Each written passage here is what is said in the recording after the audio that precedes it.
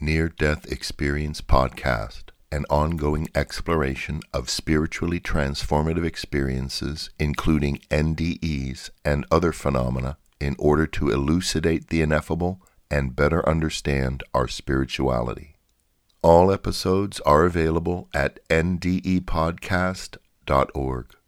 The views expressed and opinions given by the individual hosts and guests are not necessarily those of NDE Podcast, the NDERF, any sponsors, or for that matter, anyone else. In the end, the only opinion that really matters is yours.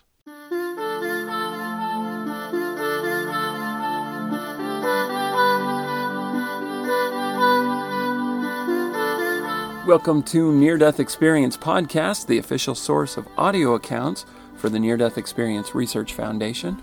I'm Chaz Hathaway, author of Life in the Spirit World, What Near-Death Experiences May Teach About Life on the Other Side.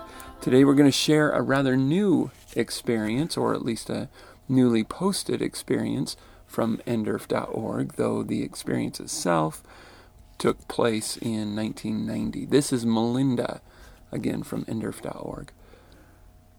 I woke up the morning of October 31st, 1990, from a strange dream that I was pregnant again.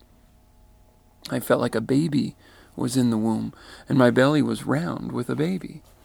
I noticed that my period had arrived, and I was bleeding heavily. I was surprised because I had been breastfeeding. I called the doctor's office, and they said it was probably normal, but to keep watch on it.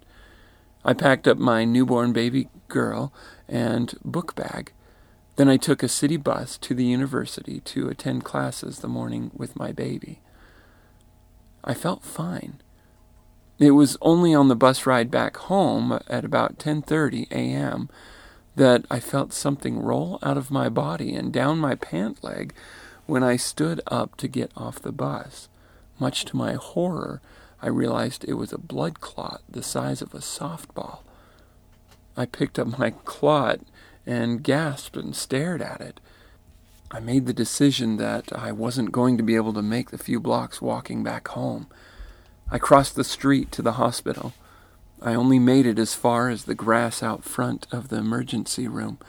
I was gushing blood and started to get dizzy and lightheaded. I tried to get the attention of two emergency room paramedics who were smoking out front, but I couldn't make a sound louder than a whisper. I tried to fall with my arms outstretched so that I didn't fall on my baby newborn girl.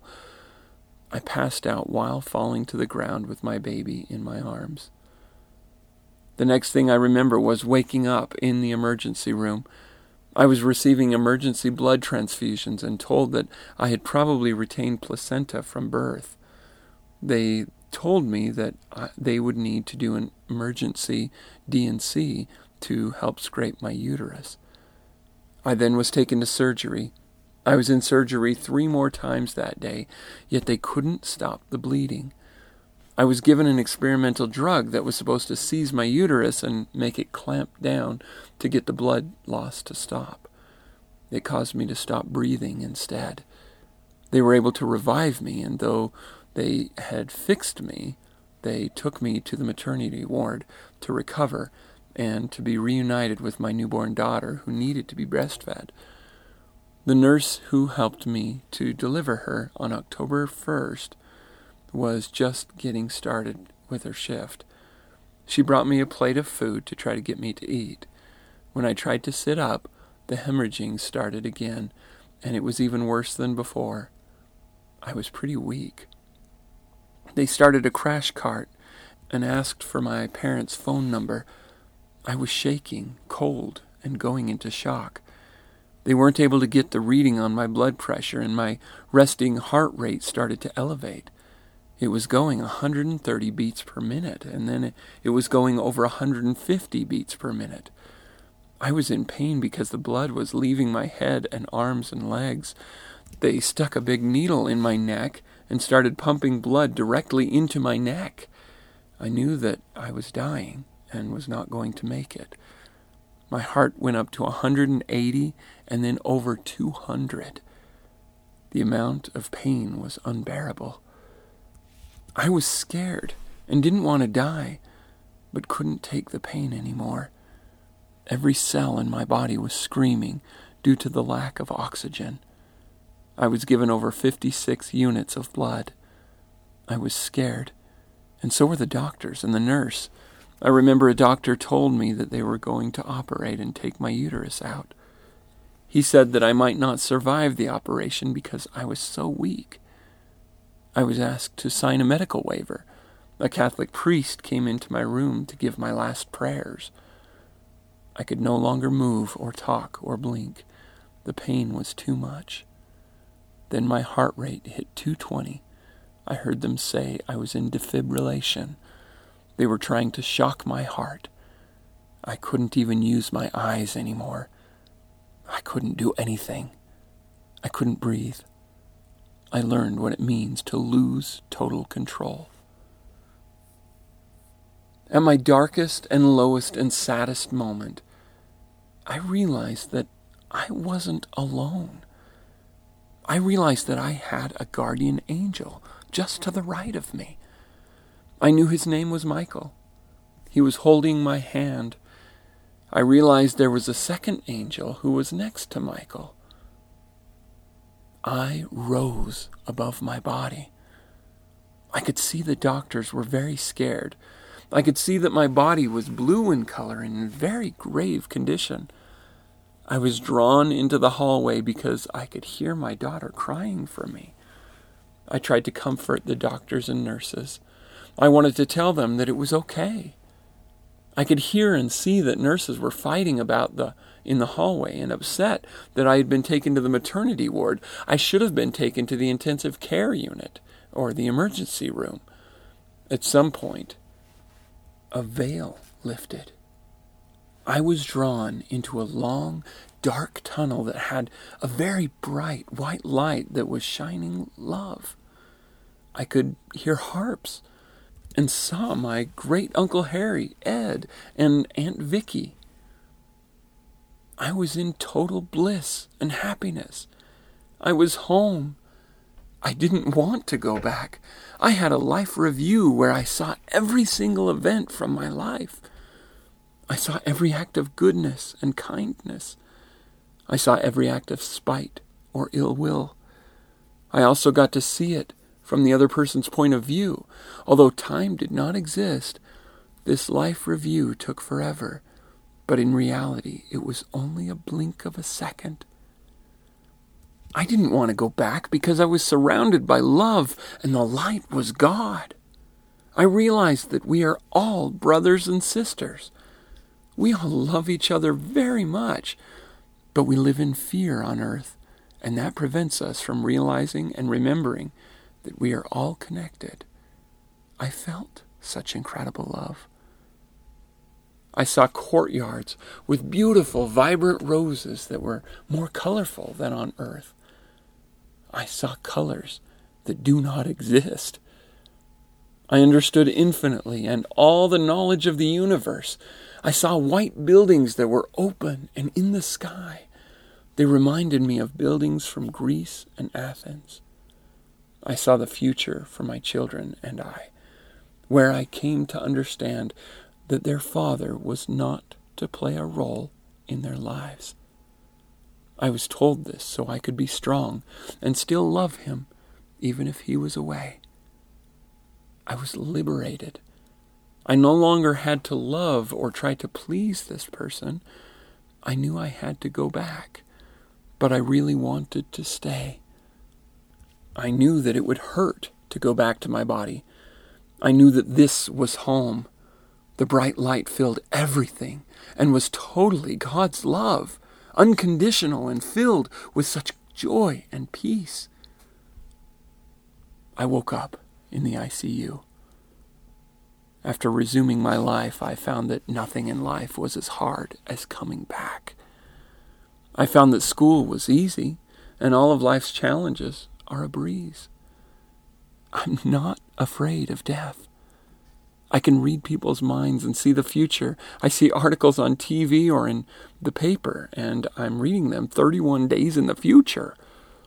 I have dreams that come true, and I get to visit Michael the angel or my loved ones or pets that have crossed over. I can sometimes heal people or start engines or charge batteries or open doors with my mind. I've been the person to arrive to car accidents or suicides or drug overdoses on dozens of occasions. I have performed CPR and brought back to the earth or helped people to pass over. I was not surprised when the father of my child died a few years later. I had already been given that knowledge. Michael told me telepathically. We did not have to use words. I know when I'm going to die, or may come close to it once again. I learned that everything we do matters. Even the person you smile to on your way to the bakery or work. Even the creatures, big and small, that you bend over to pet.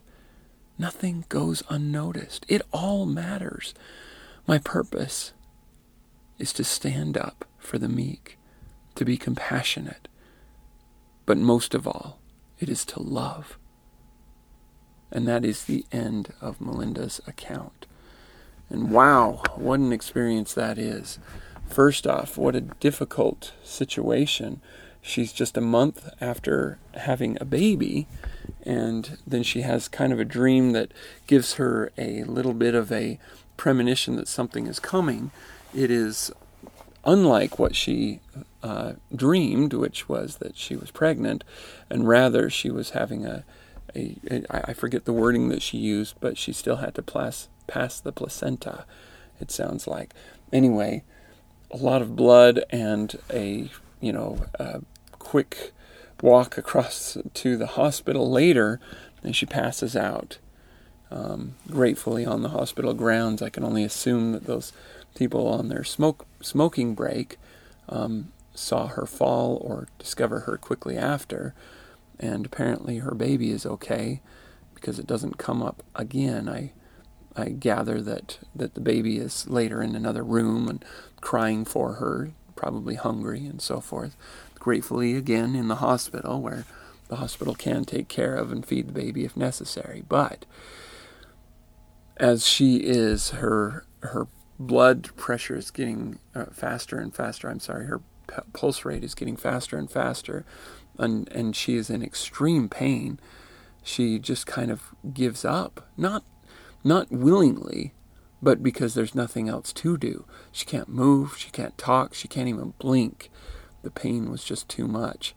And this, I gather, is what people experience when they die from pain, or the things that are causing all the pain that they're experiencing. There comes a point where they can't hold on any longer. I mean, it's not a giving up. It's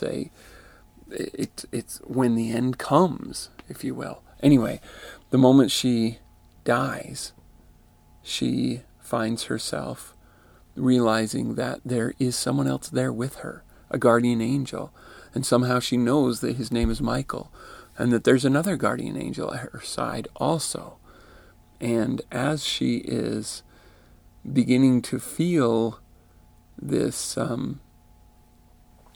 comfort from their presence, she is drawn up and out of her body. And, she drifts out into the hallway. And it sounds like she's hearing her baby crying, and so she's trying to head toward the baby. And as she is doing so, it appears that a veil lifts. Now, I don't know what this means. I don't know what this looks like. Is it something visual? Is it something, just so deeply spiritual that it overtakes the senses? I don't know. But she says that a veil is lifted, and she is drawn into a long, dark tunnel that had a very bright white light that was shining with love. I think this is the kind of thing that could be an interesting movie scene, if you will. That what she is seeing before her perhaps tears open like a veil being lifted, and there is something beyond it. It's like the illusion is broken.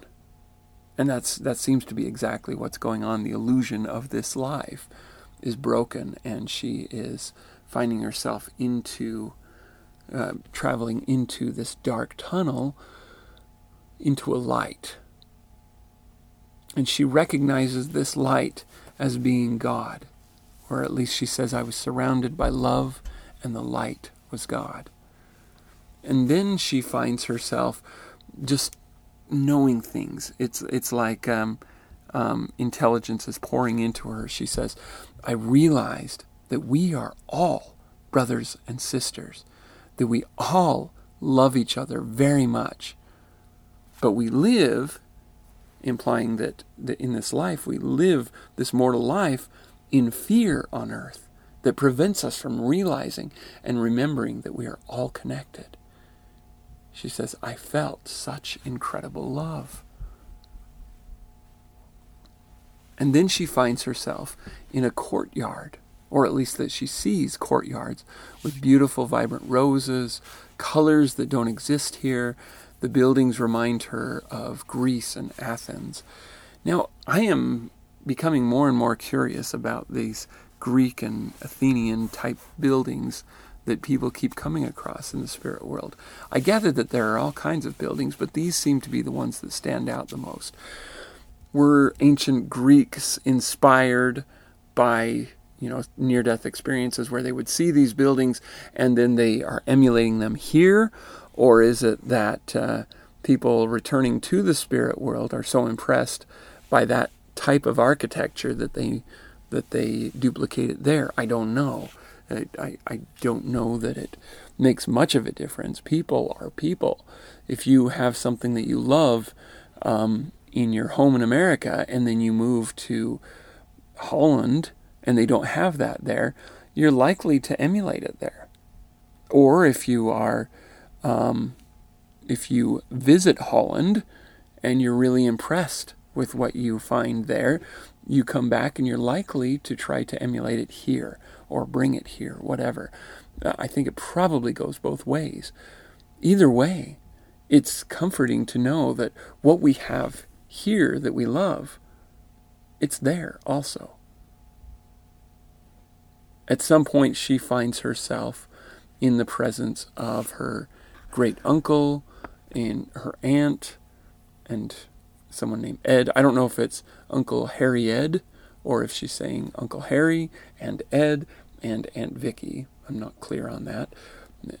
But her uncle and aunt are there to greet her. She's a great uncle and aunt. She's in total bliss and happiness. I gather that there were other people there, but she doesn't seem to be able to identify them.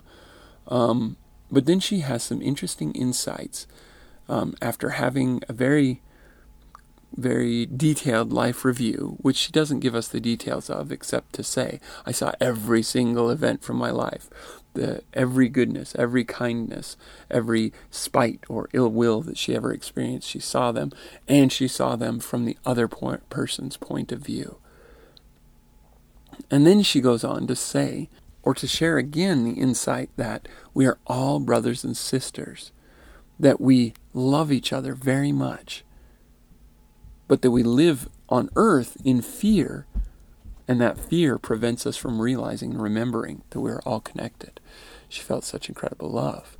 And I find it interesting that she says that we all love each other very much. Now, I've heard in many near-death experiences that people often have sort of contracts with each other to fulfill certain roles in order to teach lessons, including some not very pleasant roles, such as being an abuser or bully or something, in order to put another person into a position to learn the lesson that they need to learn. Now, this certainly does not justify acts of bulliness or abuse of any kind, but because usually it turns out that one of their reasons for going in that role is to break that cycle in their family. They can fail at that. They can choose not to follow their heart and choose not to let that terrible act go out of their lives. But it fulfills the secondary purpose of preparing someone for what they need to experience on earth. But the reason I think of that is because she says we all love each other very much, but our fear on earth prevents us from remembering. It makes me think that even those who abuse us, even those who treat us terribly, even those who we have every reason not to forgive, that all of them are actually people that we deeply love and care for to a ridiculous degree by earth standards. They're people that are so deeply meaningful to us. Everyone. We all love each other very much. And that we have these roles to fulfill on earth in order to help each other to learn forgiveness, to learn what real love is about. Because in the face of hatred and pain and suffering and cruelty, that is where love is tested at its core. And by learning to forgive, by learning to be able to hand over that resentment and to be able to give place for love in our hearts, we are able to expand and grow and progress in love, which is the purpose of this life, at least a major part of it. So I find that very interesting. I also love what she says at the end. She says, I learned that everything that we do matters. Even the person you smile to on your way to the bakery or to work, even the creatures, big and small, that you bend over to pet. Nothing goes unnoticed. It all matters. And then on a personal note, she says, my purpose is to stand up for the meek, to be compassionate, but most of all, it is to love. Now that last part, most of all, to love, I gather that when it comes down to it, that's all of our purpose, to love. Now more specifically, apparently Melinda's purpose is to stand up for the meek, to be compassionate and so forth. And obviously all of us ought to seek and learn those lessons. There may be individual ways or particular aspects of those things that we as individuals can offer, that we're here to develop and also to provide for other people. But I find it interesting that she says, even the creatures, big and small, that you bend over to pet, nothing goes unnoticed. If what you do in any given moment is an act of love and compassion, it matters. It is very powerful.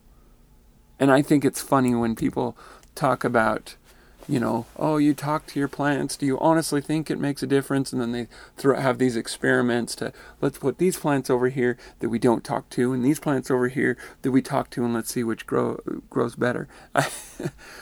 I think it's a laughing matter to even look at it that way, because it's not necessarily about the plants, okay? And I give that as a caveat, because it is about the plants too, because it's making a difference to them, from this perspective. But when you show love to something or someone, when you show love, that holds power. No matter what it is, it holds power. And when you withhold or negate love, you're holding back from using power that you have. And from near-death experiences, we learn that everything has some form of life. And so when we act out of love towards the life around us, it has power, it has influence. So whatever you're going to do today, whatever you're embarking on right now, or that you will be doing in the next hour, whatever, think about it that way and do it in compassion, in love, whether you're going to be alone or not. Do what you do out of love. Think about this. Let's just say you are a custodian and you clean a building after it's closed up. You're the only one who enters the building, and by the time you exit, there will be no other person, no plants, no animals. What if, while you are there, you straighten something a little extra with a thought in your mind? This is for you. to the person who is going to encounter it later. Just a little thought of, here you go. I hope this blesses your life in some small way. Just doing that, just having that thought of compassion and love has power, you guys. Whatever it is that you're doing, do it out of love. And I think what you'll find is that it's very difficult to be resentful towards people when you have that frame of mind, when you're doing what you're doing as an act of love. Whether or not you ever see the results, whether or not there are any results. And I can attest from these experiences that it will have a result, but even if there weren't going to be a result, those acts matter. They are who we are. We are beings of love. And the more we act in that type of compassion and love, the closer we come to who we really are. And the more we are transcending this mortal physical being and becoming more of what we are intended to be, more of what we have the capacity to be. We're superheroes, you guys, with all the spiritual gifts that are at our disposal and the gifts that God has given us individually. Everybody looks at their own gift and says, mine's not great, but Betty's over there, hers is incredible. Or Melinda, she can do all this incredible stuff. Just looking down on your own gifts doesn't actually help or serve anyone. But using those gifts and serving others with the gifts that you have, that's where the real power is. That's where love goes from being something obscure and abstract to something real and meaningful and deep. So please, whatever you do it out of love. So if you would like to contact me, you can do so by emailing chaz@ndepodcast.org. If you would like to share your own experience, please do so. Either email me directly. You can also email John, who is at john@ndepodcast.org. If you would like to be interviewed, John does incredible interviews. If you would like your experience read on the podcast, I would be more than happy to read your experience on the podcast. You can also support the podcast by purchasing my book or audiobook, Life in the Spirit World. You can also go to patreon.com/NDEpodcast to become an ongoing monthly contributor. But you guys, most of all, the biggest way you can support is just by listening. And so thank you, all of you, so much again for listening.